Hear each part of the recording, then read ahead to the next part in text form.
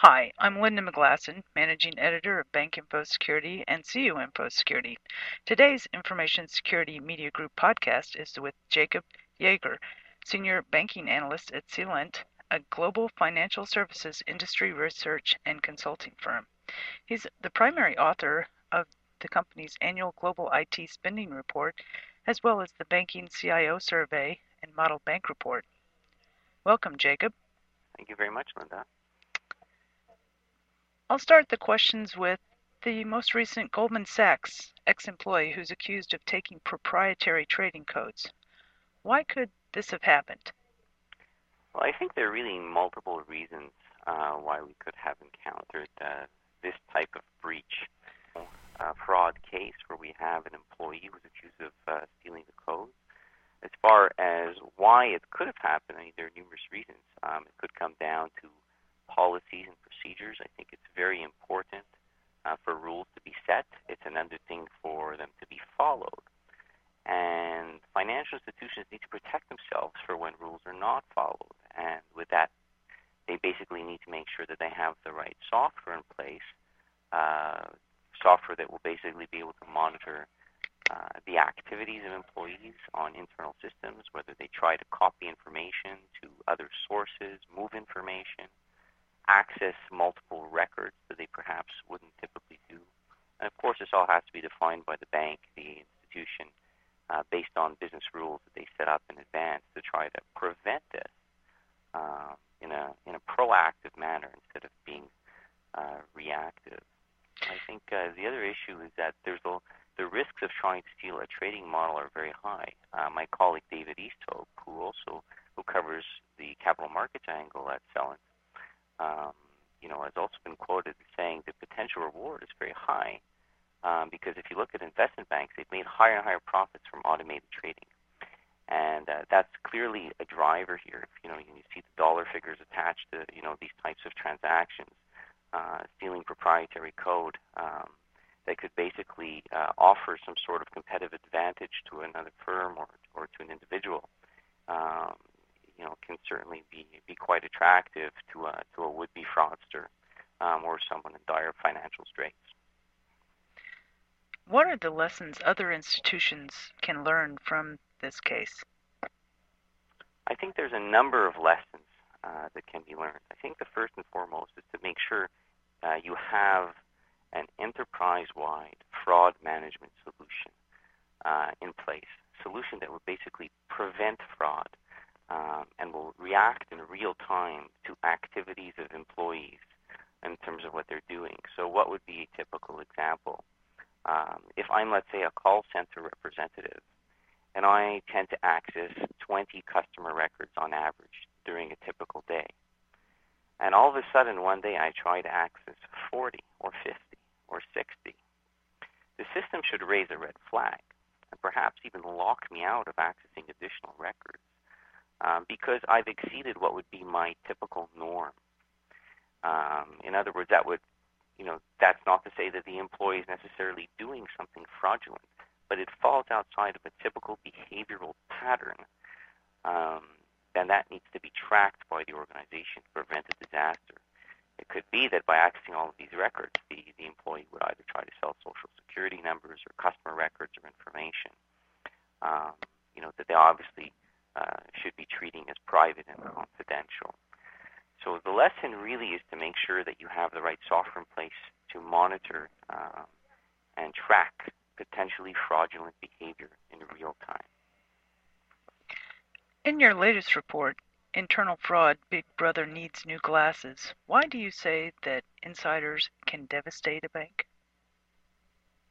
I think there are multiple reasons. Insiders, if you think about the way attacks, there's really two types of attacks that come from the inside and attacks that come from the outside.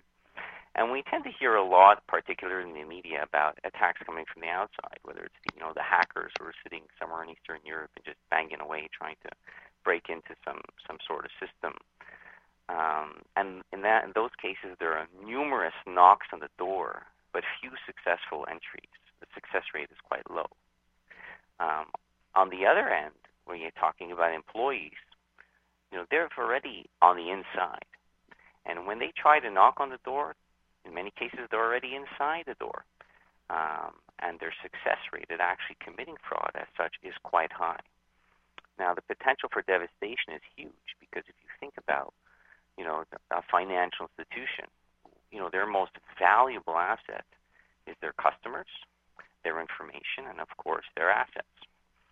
And if any of those is put at risk, the financial institution can tarnish its reputation, can obviously be dragged through the mud in the media, and of course, most importantly, have customers lose trust and confidence, in their financial institution, which can obviously lead to attrition, defection, and obviously loss of revenues and profits. So, how shocking are those numbers, and how serious is the insider threat?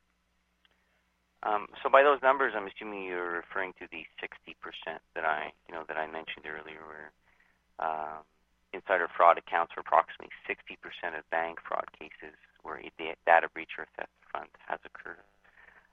The numbers are very shocking, and it's a very serious threat. I don't think, when you talk to chief information security officers at financial institutions, they won't be shocked by this number. They're well aware of it. I think it's really folks in the public and perhaps even in other industries that would look at this number and say, wow, that's a shocking figure. But it is a very serious threat, and I do think that banks are aware of it, financial institutions are aware of it, and they are taking actions in terms of trying to implement some of the solutions that I mentioned earlier. When internal fraud hits, Jacob, does it extend beyond the bank? Absolutely. And I think that's why one of the reasons this is often referred to as insider fraud, not just internal fraud, because an insider is technically an employee, or an insider meaning someone who has a relationship to them. It could be the spouse of an employee, a friend of the employee. In many cases where there are incidents of fraud that are being committed, you may find that accounts have been opened by the employee's girlfriend or boyfriend who has a different last name. And it's important to create some sort of linkage between the activity taking place between the employee's accounts and the spouse's accounts. And this is just an example that I'm giving. There are many others.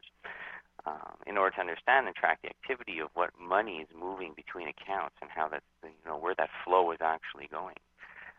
Because quite often, there is someone on the outside of the bank who is in collaboration with the employee. So yes, it certainly can extend beyond the bank. I heard you mention earlier, how important do you think policies and procedures are when it comes to thwarting this threat? They're critical, but again, they have to be followed. I think, to use this case as an example, many of the articles and information I've read about it have said that this employee had copied this information to a personal computer because he was working on it at home. And if you think about policies and procedures, I think that is a great example of actually probably the violation of what I would consider to be a cardinal sin when you work for a financial institution. If you're dealing with any information that is sensitive or even not sensitive, the rule is work information and work data stays on work computer. And there have been cases in the past. I recall one where information, there was a woman who had worked at a bank who had transferred some files that contained social security numbers to her computer, and a personal computer, and one of her children who used a P2P file sharing site to download music, had software for that installed on the same computer, and someone actually broke into that machine and stole that bank employee's files that she had copied over and got hold of the social security numbers of bank clients. And I think that's a perfect example of policies and procedures. It's important for work to stay at work.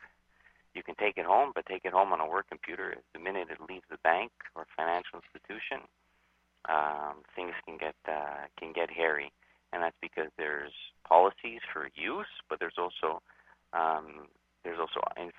technology tools in place, whether it's antivirus or monitoring software or what have you, that's in place, and from a compliance requirement to make sure that what you do at work is work related and stays within the boundaries of the business. Jacob, what are your thoughts on the use and display of social security numbers? There's a lot of, when you're talking about any database, often people are identified by their social security number. And, there's been some talk about legislation about removing that and making that, not even an option. Although I don't think that's realistic.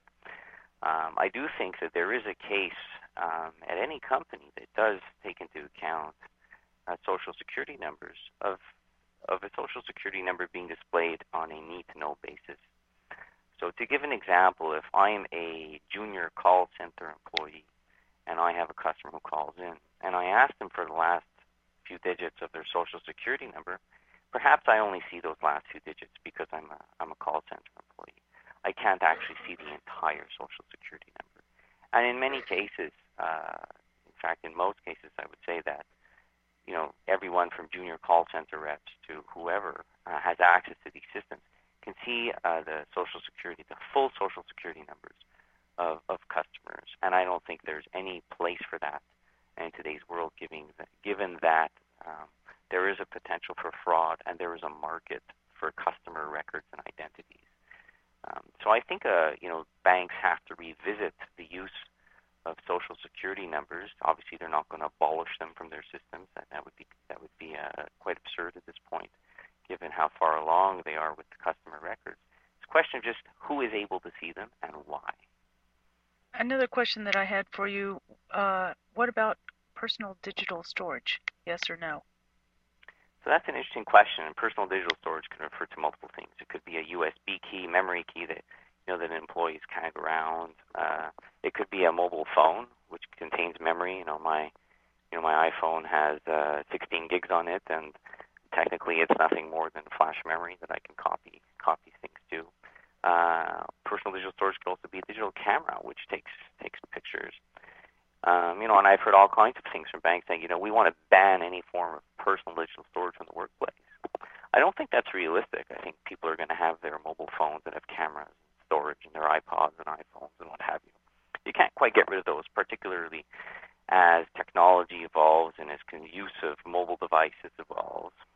However, back to the whole idea of policies and procedures, it's important to set an example and rules, policies in terms of what is acceptable use at the workplace for these devices. Can you listen to your iPod? Sure. Can you start snapping pictures of customer records that are displayed on the screen? Obviously not. So again, it comes back to policies and procedures. Jacob, how would you suggest financial institutions go about creating a sound and timely notification process? So this would relate to a data breach. So when a breach does happen, I'd say a lot of financial institutions, if you look at past cases, are guilty of waiting too long to tell affected customers. In many cases, it's months, and that's certainly a problematic issue, because if a customer is affected by a data breach, if their information may have been compromised, they need to know, because obviously their identity could be stolen. Folks could start taking out loans under their name and applying for credit cards and what have you. And this has to be done in a timely manner. And I don't think the majority of financial institutions are well prepared for that. Either that, or at the beginning, when a breach does happen, they're just simply not sure of the extent of the breach. At times, the investigation takes place, and certain details of it are only discovered later on, including other customers who are affected. So the first thing is to be able to speed up this discovery process of how serious and severe the breach is. The second is it comes to a PR and communications perspective of being able to have a marketing team, a PR team, create a plan, almost a disaster recovery plan it's as part of a disaster recovery plan, a PR attack which says, should a breach occur, how are we going to handle it? What is my target time to contact customers? How am I going to contact them? What channels am I going to use? What compensation am I going to offer them based on the severity of the breach? How am I going to communicate that to them? Will I offer them identity theft protection services? For how long? And all these things need to be laid out in advance, not kind of, okay, I'm scrabbling to figure this out because we just had a breach. So notification is critical. Jacob, what about awareness training for employees? Is it important? Absolutely. I think it's when you talk about security, one of the most critical components is training. And, we talked about all these different policies and procedures. They're useless if employees aren't aware of them, aren't reminded of them, or don't know about them.